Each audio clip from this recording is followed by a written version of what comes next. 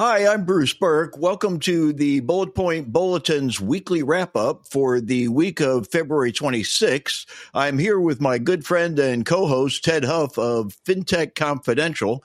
He's right in this other screen to my left, or my right, I'm sorry. And I'm going to send it over to Ted, and he's going to share with us what we're speaking about this week. Ted, what are you and I going to review this week? Yeah, well, Bruce, I'm actually up in the right-hand corner, right over there where you're at right now. So just wait for everybody. All right. So, hey, Bruce, it was really great to actually see you in person last week. It was fantastic to be able to sit down and talk fintech, Web3, all the great things that you've got going on. But this week, we're going to be covering things where the regulators are warning banks to be careful when dealing with fintech companies involved in digital assets. They're cautioning the banks they must have a deep understanding of their cryptocurrency and fintech customers, as well as monitor and have a solid knowledge of the overall industry. Now, banks with these appropriate controls are not prohibited from providing the services to any specific class or type as allowed by law or regulation. However, this guidance is likely to make it much, much harder for certain crypto-focused companies to secure banking relationships. Speaking of relationships, MasterCard has partnered with a Web3 payment protocol, Immersive, to allow users to make crypto payments on digital, physical, and metaverse worlds. And users will be using their existing Web3 wallets to make direct crypto payments without relying on a third party for collateral. And a USD coin, the USDC coin, will be used to settle all the transactions across the MasterCard network. Now, this partnership will allow Web3 wallets and decentralized finance protocols to transact anywhere that MasterCard is accepted. Now, we're moving on into the gaming industry, and Azra Games, which is developing a new game that incorporates NFTs, has raised over $10 million in additional seed funding to bring the total amount to $25 million. Now, this funding round was led by A16Z, while other investors included NFX, Coinbase Ventures, Play Ventures, and Franklin Templeton. Azra's forthcoming game, Legions and Legends, I always get those different. League of Legends is what comes to mind every time I read this. But Legions and Legends is an opportunity to create some of the most new business models on this platform. And NFTs won't be the foundation of gameplay, but the tokens will be included as game collectibles. Now, as if you thought we were done with gaming, we're not, because FunTech is taking over the Web3 world. And even with more in the gaming news, Trip Hawkins, the founder and former CEO of Electronic Arts, or EA as you may have heard it, has joined startup Games for a Living. See, I laughed when I read this title. Games for a Living is actually the name of the company, not what he's doing. But, you know, he's helping create an NFT and token-fueled video games, starting with Elemental Raiders. And Games for a Living is developing games based around these NFTs and blockchain-based tokens. Now, Hawkins believes that the blockchain, combined with their vision, can create a whole new gaming paradigm for the benefit of all. And unfortunately, not all news is good news. Scammers are taking advantage of people's interest in AI and the new technology to trick them in investing into fake ChatGPT tokens. Hundreds of counterfeit tokens bearing the ChatGPT name have been released, and scammers are exploiting ChatGPT's popularity to generate quick cash. Now, crypto investors so far, as of the end of this week, have lost approximately 38 billion, but 3.8 billion. It's a big difference there, to hackers last year, and up to 3.3 billion. And sorry, I'm getting this all wrong, but 2021 was 3.3 billion. Run out of breath yet. But in 2021, there was 3.3 billion, 2022, 3.8 billion in crypto scams. And this was all done. Chain Analysis did a bunch of research on this. But it's super important to clarify that neither OpenAI nor Microsoft has any intention of launching any digital coins with their namesakes. So any token that sounds remotely like ChatGPT or Bing is most likely a fraud. And we'll dive into that a lot deeper, man. But there is so much stuff going on this week.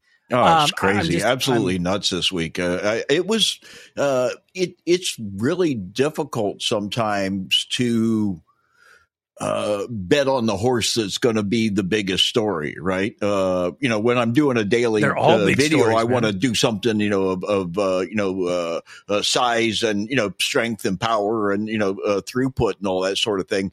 And so, in doing these things, it's been really difficult lately because there's a lot of news going on in the space and a lot of fundraising going on despite the downturn or whatever you want to call it, right? There's a lot of a lot of new projects coming out, and there's a lot of stuff still kind of happening from the fallout that's kind of still reshaping the industry a little bit, right? All that and still making changes to the industry. So, there's just a lot. It's a lot, but so let's get into it. What's the first one? What are we talking about first? We're talking about. It's all right, Bruce. So we're gonna let's hop into the summary. Basically, regulators warning to say no to crypto for fintech companies. Nancy Reagan is alive and well, ladies and gentlemen. Say no to crypto.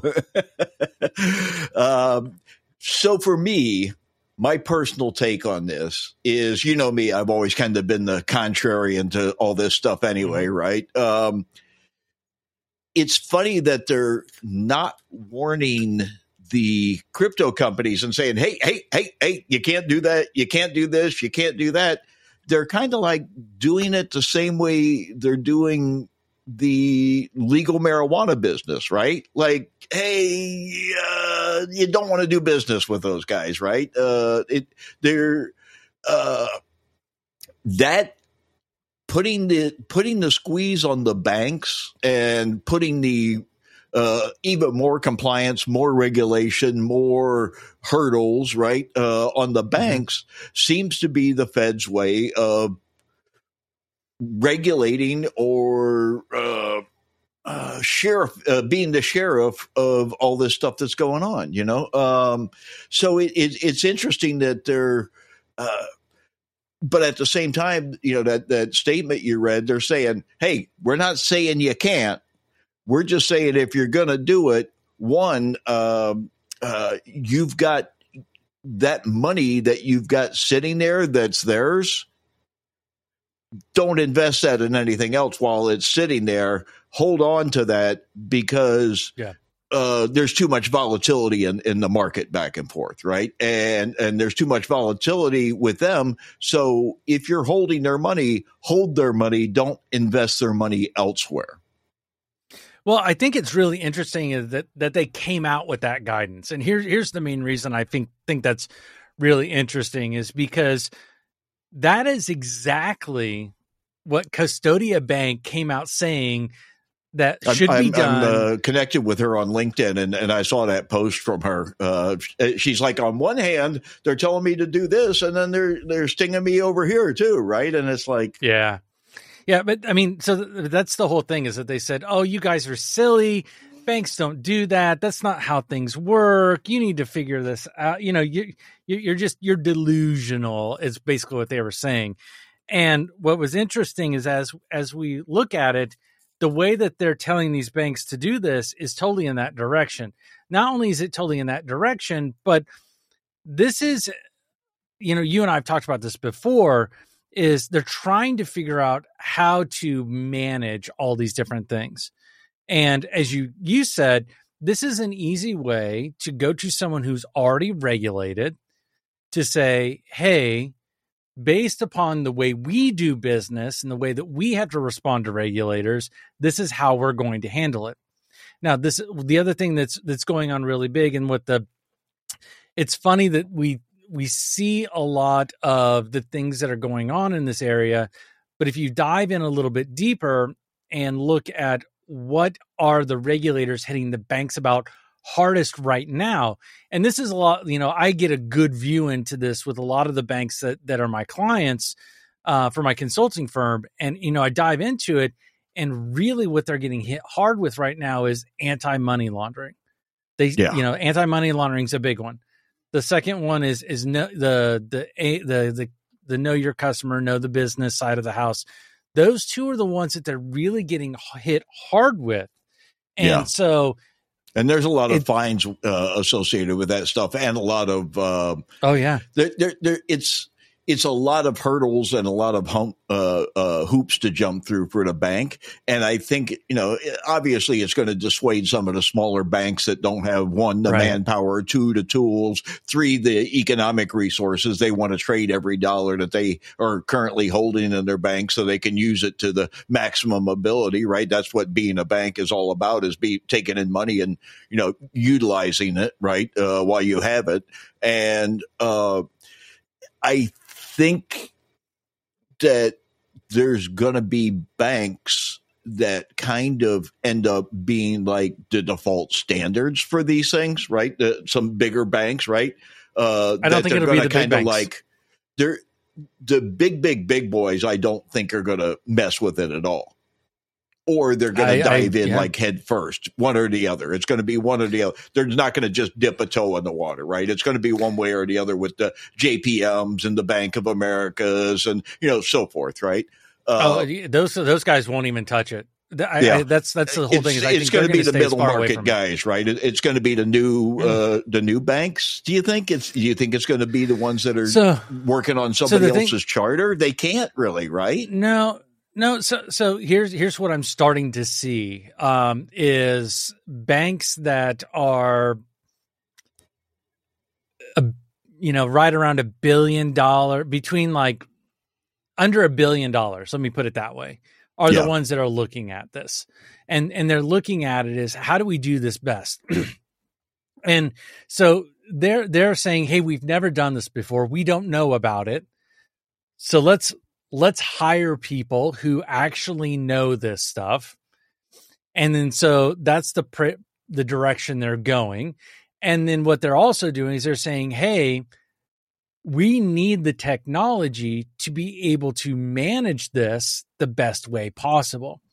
And, there are great tools out there. I think chain analysis is fantastic at being able to trace and track the movement. But being able to account for the dollars or the fiat versus the crypto value as it goes through is a place where there are only a handful of players in the marketplace. And I think that's going to be the big one that starts to take over is really, we're trying to figure out where is it going so we could find the bad actors. The next step is, where is it going and how much is it actually worth? And I think we'll get to that point. And once they figure out how to trace and track how much is it worth and where is it going, the next step is, okay, now that I know the value of this, even though it's a volatile market, hey, by the way, stocks are a volatile market, right? It's funny, just to insert real quickly here, a friend of mine, we were talking about him the other night, John Grosso, when we were walking down the pier, we were talking about John Grosso, right? He posted a thing. Yeah. He's in somewhere in Colorado, 3 points, 3 peaks, something like that. And it was a gold mine stock exchange back in the day. And they showed, showed this big bidding room where everybody was bidding on all, and we're talking about 1833 here, right? And I was like, you crypto guys that, think you are doing something new. It's just that we're doing electronically now, but it's the same thing. It's a speculative market and they're, so anyway, moving on. I just wanted to throw that in there. Well, and the reason why I bring that up is, the way that they handle their portfolios, whether it be a 401k, whether it be a mutual fund, whether it be whatever, is that they bounce it across a whole bunch of different ones, right? So I can actually see where they become the staking entity. And so they start to get into that piece of it because they're able to, 1, track the movement, 2, track the dollar amount, and 3, be able to have the visibility into the markets to be able to loan against it or loan for it, right? So those are the 3 big things that I start seeing. Some companies, if you guys are looking for companies that are getting into the accounting side of the house, take a quick look at a company called Node 40. I had the opportunity to sit down with one of the key investors this last week. They're doing some fantastic things. If you want to learn more about that, just go check them out at Node 40. But those are the types of things that I see going in this, and this is how they're going to get that deep understanding that the Fed is saying, the regulators are saying they need to do. These are the ways that they're going to get the appropriate controls in place. And I really see them just kind of moving along into this. And I think the $1 to the stable coin reserves, I see that being a short-term solution to get to a point where they can understand it and manage it to the level, because I don't think that there is, one, the knowledge, and two, the technology that they've implemented, the technologies needed to be able to manage it. And I think that's really where we're at today. Yeah, it's is it going to be worth it? Is it going to be worth it to, one, learn all the things that you've got to learn in order to effectively answer all the questions that they're going to ask, right? And two, the risk that's involved with it, so it's going to be an undertaking for anybody who goes to do it. And so it's, people are going to specialize in it because it's not for the weak or timid, right? It's not going to be an easy thing to do, and it's not going to be a simple thing to do. So I think, the big boys, like you said, they're not going to mess with it. It's going to be the middle market, right? And it's going to be the middle market that's fairly new, I think, in banking. Well, if you look at a lot of things that happen in banking, right? So you used to have somebody who was over credit. You had your chief credit officer. And then that broke out into your chief credit officer and your chief risk officer. And then that broke out into your chief credit officer, your chief risk officer, and your chief compliance officer. And so what you're going to see is you're probably going to see like your chief digital asset officer who has a whole team underneath of them, just like all the other things. And if you look at their other areas of the business, they have specialists in there. This is no CDAO, different. Chief Digital Asset Officer. Yeah. Well, that's going to be a heck of a title. You think there's anybody who actually has that title yet? I mean, there's a lot of crazy titles out there not lately, yet. but not yet. That I've seen. Not that I've seen. Okay, well, but there's I would a not be career surprised path for you, kids. You can be the first and a trendsetter with that sort of thing. But I'm telling you, by the end of this year, you will see that happen. By the end of this year, you will see at least one of those pop up, if they haven't already, and I'm just not aware of it. But I mean, that's how we're making the traditional system really start to be able to support this. And they're not the only ones. I mean, we've got MasterCard, who's just decided that they want to allow payments in Web3 on the MasterCard rails. I'm using rails as a term, via USDC. And this is really interesting because I've always looked at blockchain and digital assets of not needing rails, but more of heliports. And I could go into a big discussion on what I mean by that, but it's interesting to see that the rail companies have started to build those lines between things. I'm curious to see how it'll work, but. So this, to me, this was interesting to me because way back in the day, when I was dealing with POS, when I was in the prepaid market and we were trying to get POS terminals to do things that POS terminals were just made to accept credit cards, right? We were trying to get them to print off information from the back of the phone cards and that sort of thing. I started referring to all these manipulations that have to happen as transactional gymnastics, right? It's what the flip and the flop and that has to go on in order for this to happen. And for MasterCard to be able to do this and not be out there risking, there's all kinds of transactional gymnastics that are taking place in order for this to happen.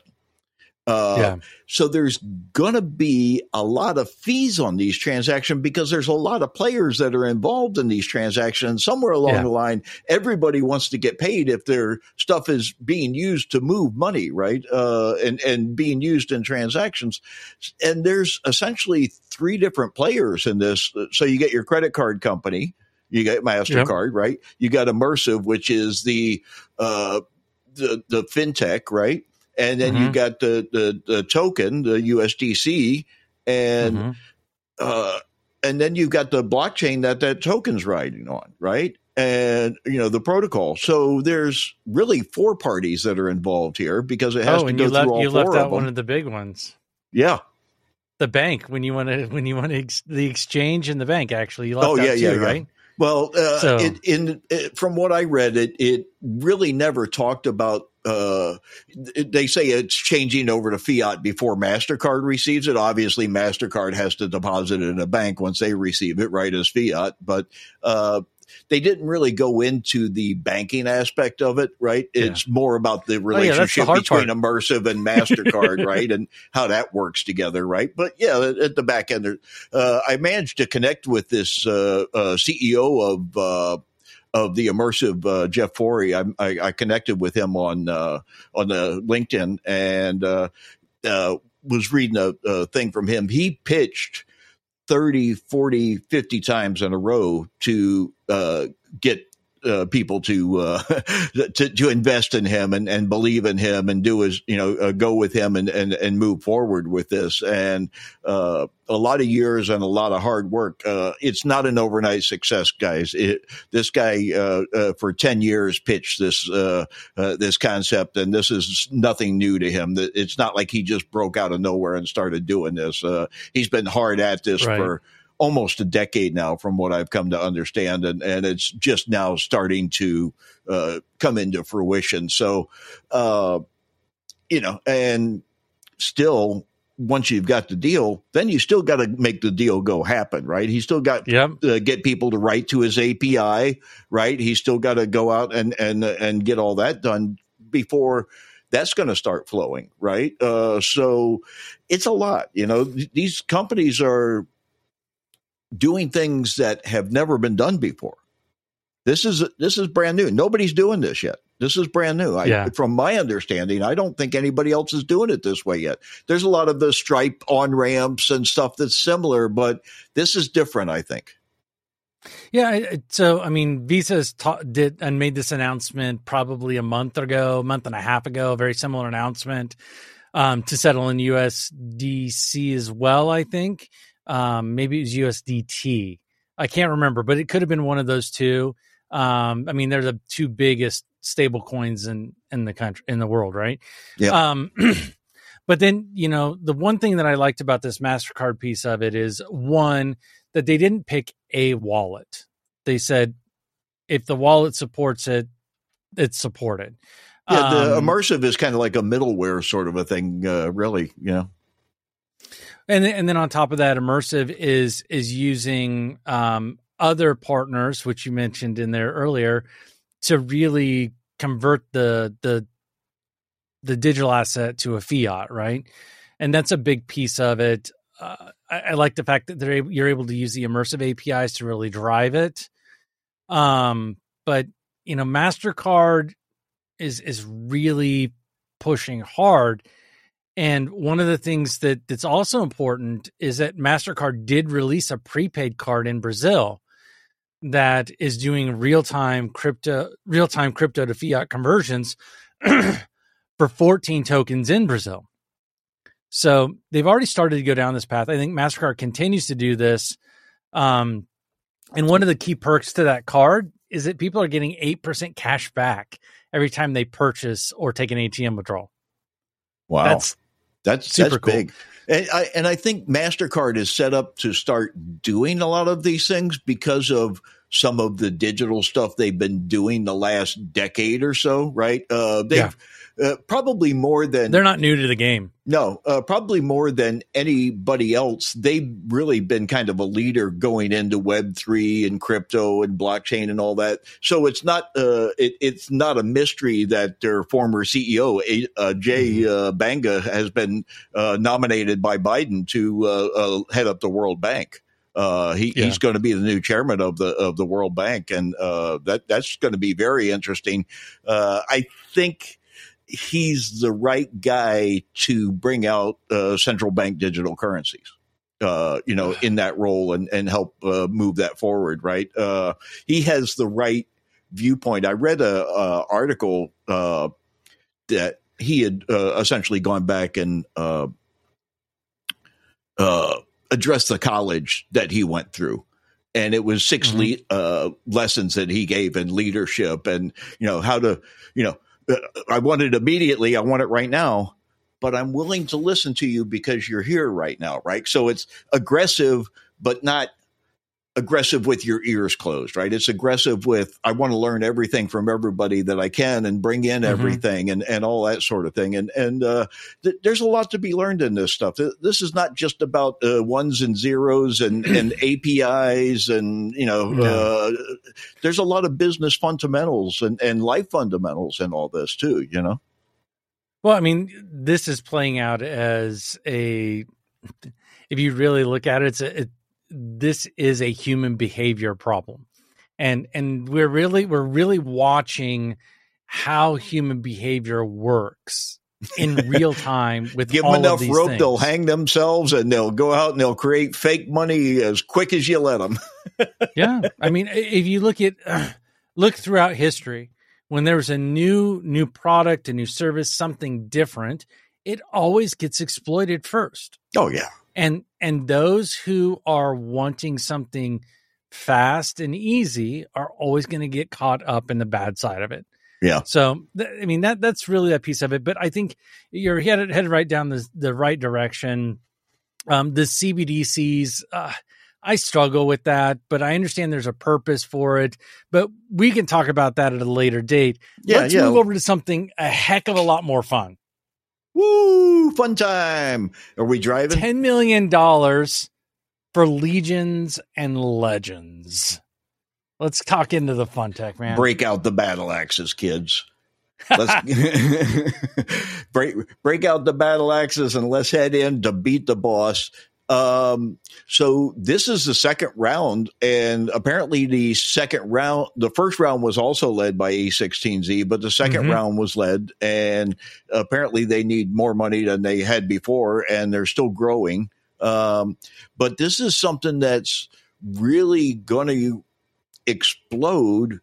And I think it's I'm not going to say it's everything that's what's next, but I think the blockchain, NFT, Web3 gaming stuff is going to be the next step up from, your PlayStations and your Xboxes. And, I started with N64, right? But you had your 8-bit, then you went 16, then you went 32, then you went 64, right? This is the Web3 version of all this stuff, right? It's just online, it's just streaming, and now it's going to be in the metaverse, right? So it's Yeah. So this is what's really interesting for me is like you were mentioning, you started with a gaming system. My first gaming system was the Intellivision. Actually the Atari, then the Intellivision. And then I kind of went through and about the time the NES happened, I felt like I lost a lot of the desire into the gaming. Like in that gaming, it felt repetitive. It felt very blah, for a lack of a better phrase. That one thumb. Oh.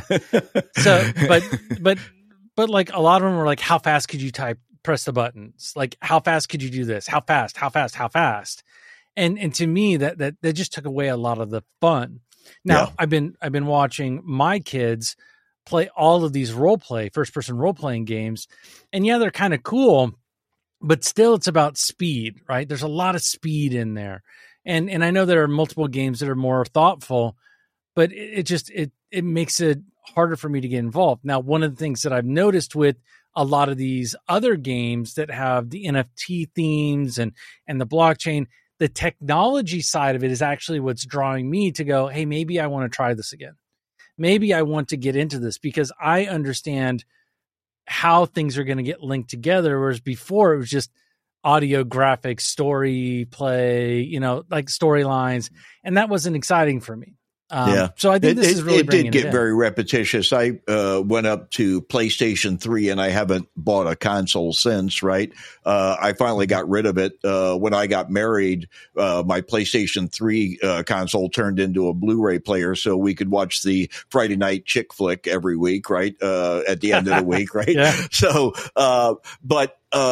like you said, this stuff is kind of reinvigorating my mid-20s guy that I was, right? And it's very interesting that like on this one game that Trip Hawkins is doing, right? They're releasing, and I'm not trying to go into the next story, but they're releasing some of the games as free to play, and so you can just go and play. Man. Some of them are battle passes, right? And there's going to be tournaments with battle passes, and there's going to be NFT rewards and blockchain based token rewards and that kind of stuff. So they're doing some with, some without, and you can kind of pick your flavor and kind of if you're into it and you're interested, go down this path. If not, you can, just play it for fun and do it, there too. So it's, that's not unusual, right? So, I mean, I think that's the biggest piece that you'll start to notice within these games. And even if you even go back and you look at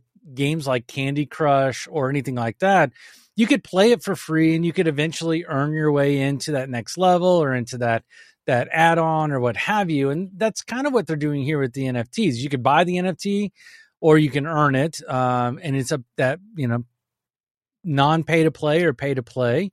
And I think one of the things that's really been cool that I'm starting to see on these as well is the mobile gaming side of the house has really taken over. So you have PC and mobile devices, and these mobile devices are getting stronger and stronger and stronger. Oh yeah, the Steams and everything that's coming out right behind it, So the end of January, I was in Vegas and I was at the Razer store, and yes, I went to the Razer store.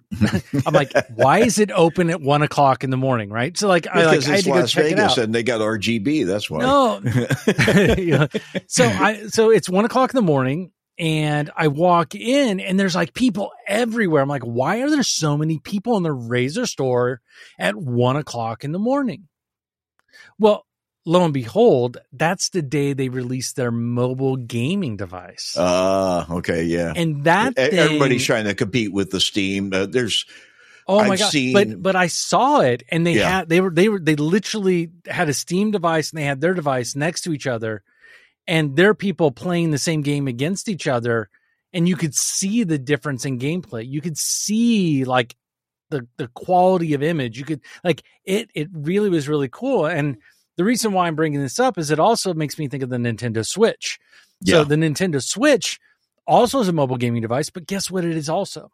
It's a console device as well. Yeah, you can put it in a cradle and you can play it on TV, right? And use your take your controllers essentially off the side and put them on your hands, right? And it's I think that even though the consoles, right, I don't think, Xbox and PlayStation will probably ever go away. But the amount of people that are now streaming Xbox, right, and doing it from what they call Xbox Cloud Gaming. There's so many variables. There's Xbox Cloud Gaming, Xbox, and there's the same variables with Sony, right?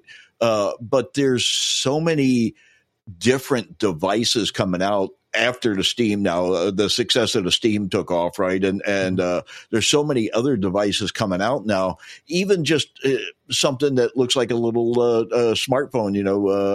You and I were talking about it the other night, Arcane, I think it's called. It's the old arcade games on a, little smartphone kind of a thing that fits into like one of those black backbone devices, right? That kind of stretches and snaps around the phone. And so there's a ton of that stuff coming out. So you got to think that these people are not producing the hardware just for, like mobile Call of Duty and stuff like that. There's a lot of interest from a lot, because you get your PCs, you got your consoles, you got your mobiles, and now the VR stuff is starting. The Sony VR2's out, so gaming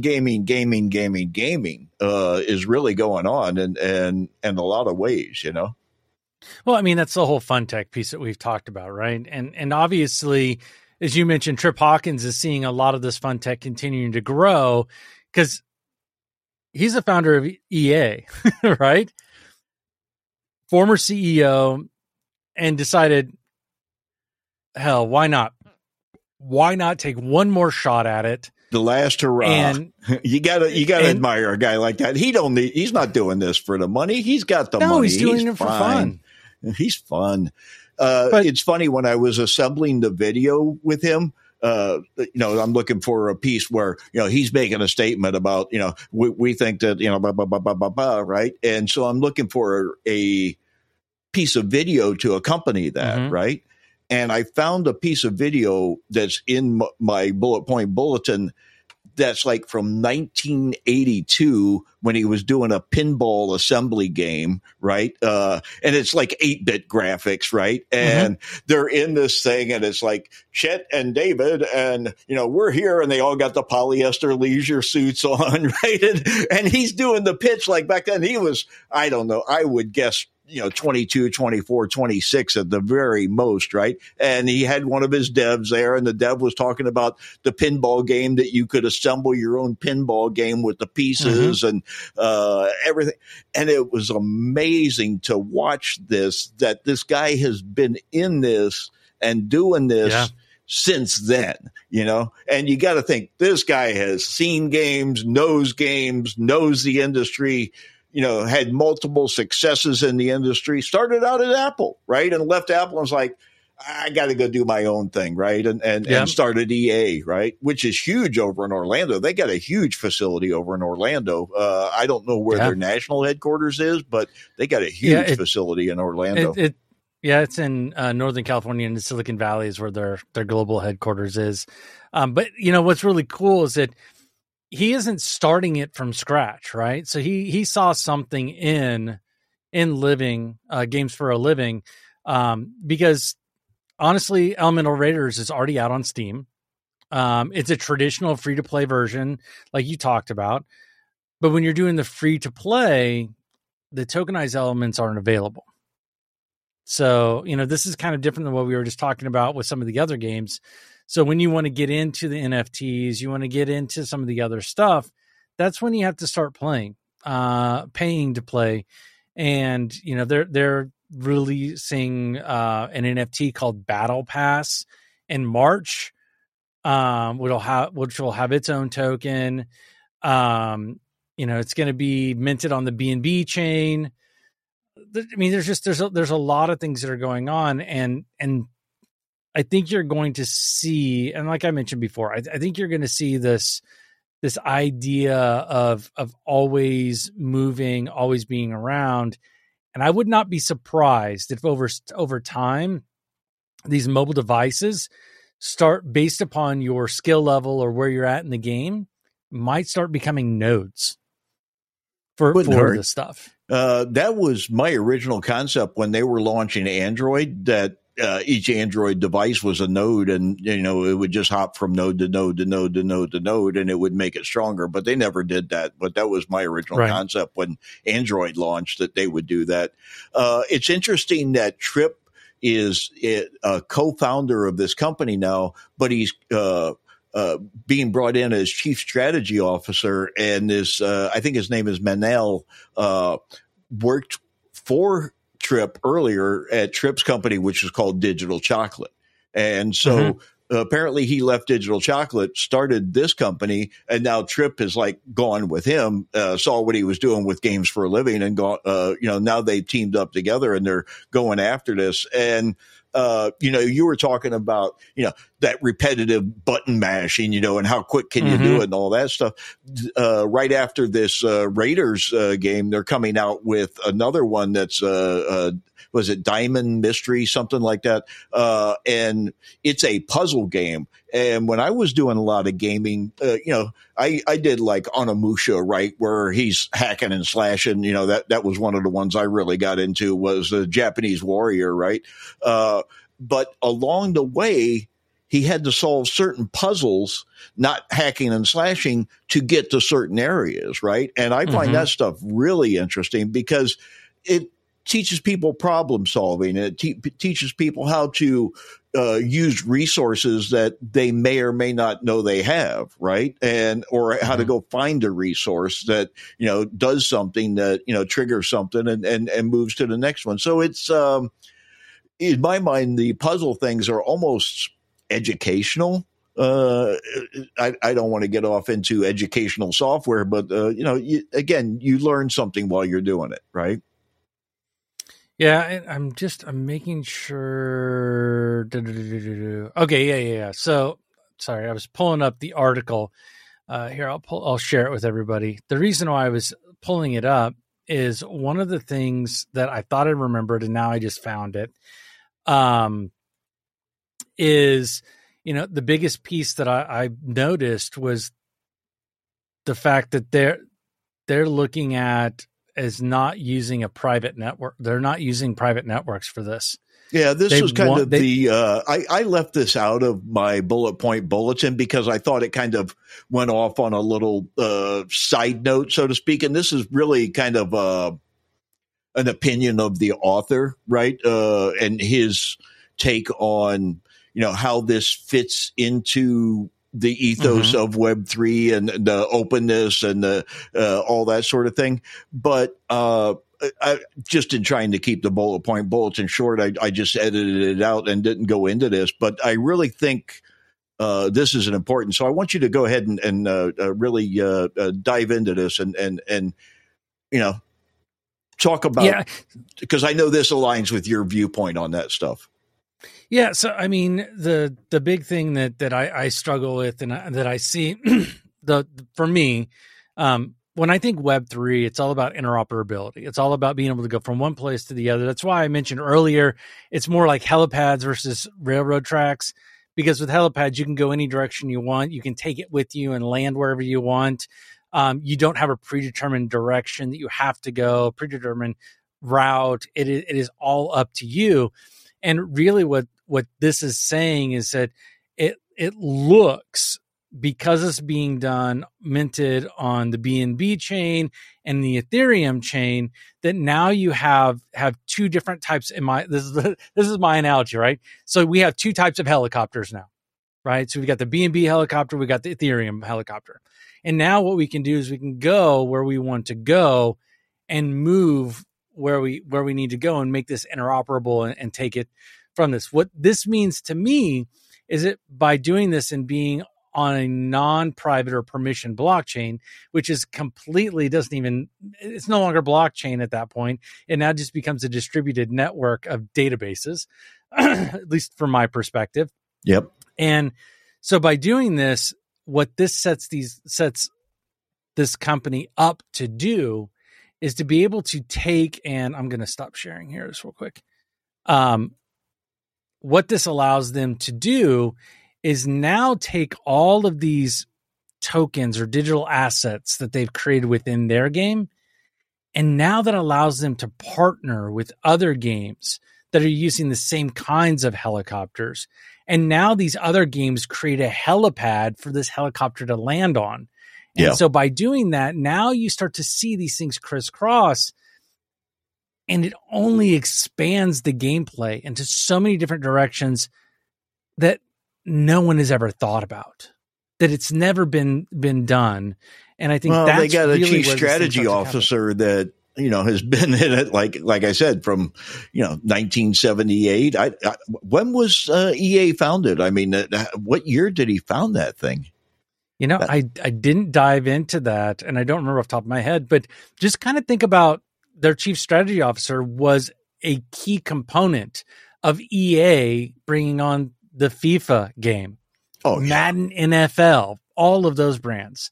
Yeah. The Battlefield series. The Sims. Need for Speed. Oh, that was my. You could drive the Porsche. You could drive the Zonda. Right. You could drive the. Oh, I drove them all. And I drove them for hours. Hours. But just imagine if you were able to take FIFA and you tie that into the Sims. So now you're that ball player in the Sims, driving the card from Need to Speed to go visit somebody who's an NFL player at and their then you're house going on the battlefield together. and then, you guys decide that you're going to go to battle, right? It's like, this is really, if you think about it, that's really the direction that this is starting to total go. interoperability, right? So you can take a player out of one game. If you got a soldier in your Call of Duty, you can take your soldier out of your Call of Duty and you can put him in your sim environment, right? And right, he's your player now, right? And so imagine taking this huge battlefield warrior that's just a ginormous dude, right? And you throw him into Madden NFL and you say, dude, just pound, just push through all these people. Boom! So exactly. So you see these guys go flying everywhere. But these are the types of things that I think that is really going to change the way that we look at gaming, and it's just going to change everything, right? So I'm really excited to see this stuff going on. It's funny that after this author pontificated for, I don't know, a paragraph and a half, Two about paragraphs. It. 2 paragraphs. Yeah. He did state with the closing line that a representative from the company, and I'm guessing it's a Marcom, right, stated that ultimately they will bridge this to all the other chains, right, and everything else, right? So you got to start somewhere is what I'm going to say as an answer to, I don't think it's really criticism. I think he's just pointing out something that needs to be pointed out to people. But it is interesting that they're starting where they are. And the funniest thing I think is the GFAL token. Games for a living. Yeah. That's what the name of the token is. Yeah. Well, and that's a big piece. And that's kind of why that I brought it up the way that I did, is that although it starts off as only having one helipad that you can lift up and lift down and lift up and lift down, and you can go around and around and around, but you still land in the same spot, eventually you're going to be able to land at a different helipad. And they're doing this with the interoperability and across all of the chains that tie into it. So if another game does use the same chain and they do allow for interoperability, now you just connected those two games. And that's really where I was going. And there really isn't right now a whole lot of other companies that are really working toward, there's not a whole lot of interoperability going on right now. They're talking about blockchain gaming and NFT gaming and that sort of thing right now. So I think they're kind of taking it as the industry will take it, like kind of as it grows, they will grow with it or grow before it. If I know them, these guys, right? I don't think there was no mention of money. There was no mention of how moneyed the company was, how much they're putting behind it, anything. There was no numbers given whatsoever in this. I think this is going to end up being when you don't talk about the price tag. If you have to ask, it's too much. Exactly. I think that's going to be huge. Kind of where they're at. It's going to be huge with a guy like Tripp behind it. Everybody's going to go, "Oh, it's Tripp." Let's get it. Let's get in line. So we're up against our last story of the week. And I hate to end this on tokens. Exactly. Speaking of tokens, as we say every week, this is meant, and I actually have like a script that I'm supposed to read, but we're not financial advisors. This is all for entertainment and for your education. Take our opinions as our opinions only. We are not doing this in a way to tell you what to do or how to use it or to do or not to do. just more of a means of education. But there are, I mean, ChatGPT blew up, man. I mean, it has changed so many different things. And AI is going to continue to do that. But with all the hubbub about ChatGPT, there are a ton of scammers out there that are taking advantage of the interest in AI and this new technology and tricking them to invest in fake tokens. Heck, even Elon had a couple comments about it, which, I mean, you kind of expect that from him. He has a comment about everything. Yeah, he does. But I mean, the funny part is that there is absolutely no. So I'm just going to put that there is not a ChatGPT token. There is not a Bing token. There's not any token that is related to these. But there have been hundreds of counterfeit tokens bearing that name, including 132 tokens on the BNB chain, 25 on the Ethereum chain, and 10 on other blockchains. So, I mean, then this is as of like Friday-ish, I think is when they did these numbers. So, I mean, you're looking at this and it's kind of scary, man. It is kind of scary to really look at these things and try and figure out like how do we help people?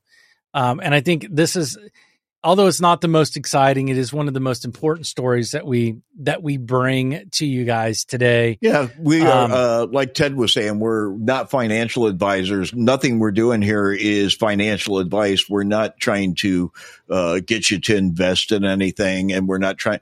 But at the same time, this is a public service announcement. If it says ChatGTP and token, it's not real. Don't buy it. I don't care what they tell you. And you don't need to do your own research. All you need to do is say no to ChatGTP tokens. It's not real. Yeah. The research is really easy. Do these actually exist? Yes or no? The answer is no. So you just walk away.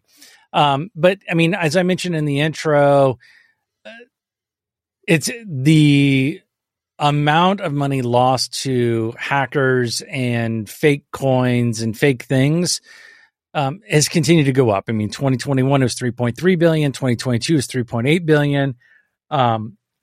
Chainalysis, as I mentioned earlier in the episode, hasn't really given any numbers for 2023 so far, but those will probably come out at the end of the first quarter to see where we're on track for that. But I think that we're going to be on track for probably closer to $5 billion this year. We'll be on track. You think by the end of this next month, but we'll be at 5? I think that's pretty not good. the end of this month. Not the end of this month. But like if you were to take the run rate based on the first quarter of the year, so January, February, March. Yeah, well, that's the end of this next month. The end of March is the end of this. It's the end of the quarter, right? Well, this is the last. Yeah. So it's to me, and it's not only tokens, right? I've seen a bunch of posts, people, AI expert, right? Last week they were a blockchain expert, or they were this expert or that. I must have seen, because sometimes I'll just scroll through YouTube in the home, right? What YouTube's recommended me, right? And there's 40 ways you can make money with ChatGPT, 10 ways you can become a millionaire with ChatGPT. Don't do any, don't lift a finger anymore. Just talk to this thing, So many people, so many YouTube videos, so many blogs, so many articles, so many videos around ChatGPT, and end all to be all. It's not the only one. It's not the only AI. And AI, no, it's not. I mean, you interviewed the guy from IPsoft at our pay show in Las Vegas. They're now Amelia, right? But they're an AI company and have been for Chris Thomas and the other guy. I can't remember his name off the top of my head. What's his name? Peter with the not Telepin. Anyway, but I mean, AI, so this is. I think you're bringing a lot of AI. Bringing up a good point.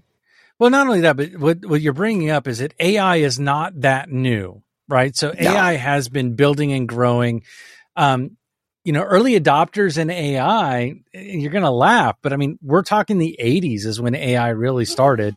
And it started as pattern recognition. Virtua Fighter 4 had AI. It would learn your moves and your stuff and make your fighter better. Talking about gaming and AI, that was Virtua Fighter 4. I think they're on 10 now, right? That was on PlayStation 3. Or maybe it was 2. It was on PlayStation 2. PlayStation 2. Well, and like today, the thing that's interesting is that it's still at its infancy. Yes, it's made a huge leap. But if you use ChatGPT and you ask it to answer a question, you ask it to do something, the likelihood of it giving you the same kind of response every single time is extremely low. Perfect example is you say, hey, give me a list numbered 1 to 10 of the best restaurants in San Francisco. It may give you a bullet point 1 answer, bullet point 2, bullet point. It'll have the numbers, right? And if you take that exact same phrase and you throw it in again in a brand new chat, it'll just give you bullets, but no numbers. And if you redo it again and you throw it in, it just gives you a list of restaurants. And then you do it again and it gives you the name of the restaurant, what is the best. It's like, it's all over the place. It's not, it's like, there's no continuity consistent. to it. It's not consistent. And all of the AIs run into this, all of them. Whether you're using Midjourney, whether you're using DALL-E, whether you're using 11 Labs, whatever you're using for whatever process, it still hasn't gotten to a point where you can give a question or give a prompt and you get the same response every time. Yeah. It's still trying to get there. It's still in its infancy. I ran across this morning, and I'm going to share it in the link below. There's going to be a whole listing. I ran across a listing of not just, Chat GTP, which, but also art, music, poetry, right? There's a listing of like 30 or 40 different AI tools. Yeah. For everything that you could possibly want to think of, right? That I'm going to list in the description below, so you can use that and go down there and take a look and pick out the tools beyond ChatGTP that might work more specifically for something that you're trying to do. There's sound editors. They got an AI that removes hums and background noises and audio recordings. There's a video, the gaming card, right? The gaming card has that, right? And then you've got Bose, who's got their own, and then you've got, Shure microphones have their own. It's like everybody is using this type of technology to move things forward. But the key thing that I'm gonna end with today for this particular topic is that there are no ChatGPT tokens. There are no Bing ChatGPT tokens. So just Bing ChatGPT tokens. Also, just stay away from them. And we're going to be doing. I know, Bruce, you've been doing some work really to dive into the AI stuff for a longer format discussion. And I think that we're getting close to where that'll be coming out here soon, right? Yeah, it's only going to be, I think, a matter of about another week of me doing a little more research where I can really dig in and do a longer form. I want to do it not about ChatGTP. I want to do it about generative AI in general, right? Because like I said, there's art. There's music, there's this, there's that, and there's thousands of them. A good friend recently, Michael Darius, he's a designer at Apple. He's started let's call it a service that's in the cloud that they will help you. He's calling himself a prompt master, right? He's going to help you get better prompts so you can get better design from these AI tools, right? And he's going to help you, and you're in there and you're working with him and you're working hand in hand with him. Or if you just kind of like want to go out on your own, he's integrated the AI tools into this platform that he's using. And, he's used it to generate, Steve Jobs' birthday was this week, and he used it to generate a video that's, Steve Jobs, talking about his AI platform that he's using, that he's promoting, right? And he used to write some of Steve Jobs' speeches and presentations and stuff, and he knows how Steve speaks and what was good and this and that and all this stuff. So he went to a specific presentation that Steve gave to get Steve at his very best, right? And then he used this platform to generate a video with Steve presenting the product. Yeah. Just like it was an Apple product, right? And, you know, and he did it out of love for Steve and how great Steve was of a presenter. But Steve lives again thanks to generative AI. Yeah, and I think these are the types of things you're going to dive into the series around the generative AI. So looking forward to getting that. Bruce, it's another week. We've covered a bunch of good topics yet again, all done. So hey, just why don't you just kind of walk us out and just tell us more about what you got going on, man? So it was great to see you this week in Tampa while you're in town doing all your stuff. So what I'm doing is I'm working on the pay interviews. I've been furiously working to get some new people to interview that are in the Web3 space, that are in the blockchain space, that are in the generative AI space, that are in the fintech space that I don't know that I'm doing stories on that are doing the things that we're talking about, right? I'm really interested in that.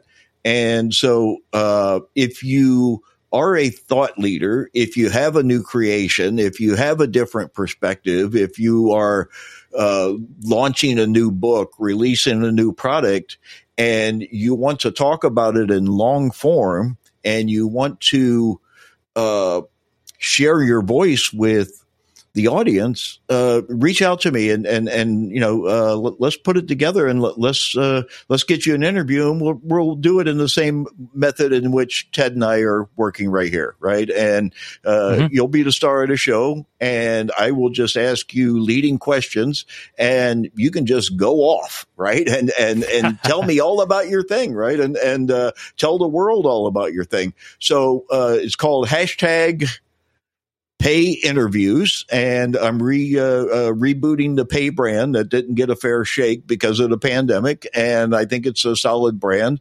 And I've even put bullet point bulletins up underneath the Pay brand, so now it's Pay Bullet Point Bulletins. And so I'm going to be building out a website with payinterviews.com. I'm going to be doing these interviews, and we're going to be posting these interviews and doing marketing campaigns around the videos of these interviews. And so that's kind of my main focus. But also, like you said earlier, I just want to go into doing long form videos on generative AI, on blockchain, on different subjects that are of particular interest, and not just a quick, you know, short bullet point bulletin type of thing, but more of a, you know, a deep dive and some explaining, some examples, some use cases, some experts. Who knows how we're going to mix it up and mix it in, but you know, it's going to be interesting. You know, it's going to be exciting because I'm doing it. You know, so, but what are you doing, Ted? Tell me about what you're doing, because I know you've got just as much, if not more, going on with your FinTech Confidential and all the other things that you're doing. So, Yeah, so FinTech Confidential had a little bit of a technical snafu this last week, so I was only able to get 3 episodes of Web3 with FTC up. Hopefully, we'll have a new episode of the FinTech Confidential one-on-one series coming out this week with Rhett Roberts of Loan Pro. I sat down with him and just really talked about, what is he doing? Why is he doing it? How did he get into fintech? Really diving a very similar format to what Bruce is going to be doing with his pay interviews. But not only that, but this coming week, I'm going to be meeting with 2 major players in the payments world and just getting their perspective of what's going on. What is the mergers and acquisition places looking like in traditional payments? But then later in the week, I have been invited to the KBW FinTech Forum in New York City. So I'll be sitting down with KBW's clients and potential clients that are talking all about fintech, all about everything that's going on in the banking world. So I'll be spending the second half of the week doing that and really getting a lot of great info to bring to you all, both here and on FinTech Confidential. So that's what this week has coming up. Lots of stuff going on. Last week I was in Tampa, Bruce, as I got to be able to see you. I was able to sit down with 2 great technology companies, one in the fraud space, one in the blockchain and coin space. Fantastic discussions. Also got to sit down with a bank while I was there that's looking at getting into the crypto space. So it's really nice seeing all these different things going on. If you're looking for more news about Web3, go ahead and take a look at the FinTech FTC, Web3 with FTC. Wow, I had struggled with that one. Web3 with FTC's Telegram channel. We go through, and every hour on the hour we're posting there. I'm starting to expand that out into the other social networks as well. But yeah, just follow, subscribe on LinkedIn, Facebook, Instagram, YouTube, all under FinTech Confidential. Of course, our fun folks at Twitter have me at FT Confidential. We're going to be posting a lot more news, a lot more videos, a lot more excerpts of the one-on-one interviews as well in all of those places. So just go ahead, subscribe. And if you want to learn more about me, your good old co-host here, Ted Huff, you can always find me at Ted Huff everywhere, TEDDHUFF. And you can find me just about anywhere. Learn more about me. If you want to reach out, always just send a quick email. You could do hello@FinTech hello@TedHuff.com. Just reach out and would love to talk to you more about fintech. So, Bruce, this has been a great week, man. Yeah. There's been a lot, and just as we're going into the show, I'm still reading more stories, more stuff, and I'm like, oh well, here's another video for the next day and the next day and the next day. But it's the hard stories not to just keep on coming. The news never stops in fintech, and especially when you bring in the Web3 and the AI and the blockchain, and there's always something going on. So stay tuned, Definitely. Subscribe, follow, share, comment. Check out the list below for all the AI I'm going to be telling you about, and we'll see you on next week's show and every day on Bullet Point Bulletins all this week. I'm making a commitment to doing a video every day if I possibly can, and getting it out at Bullet Point Bulletins or under the pay banner. So it might be the interview, it might be Bullet Point Bulletin. I'm making a video every day this month, and that's the focus this month. So every day something new is coming out. It might be an hour long, it might be a minute long. You'll have to come and find out. So subscribe to the channel, and more to come. Alrighty, Bruce. Well, hey man, thanks again for such another fantastic discussion this week. And I look forward to picking it back up with you next week. Pow, pow.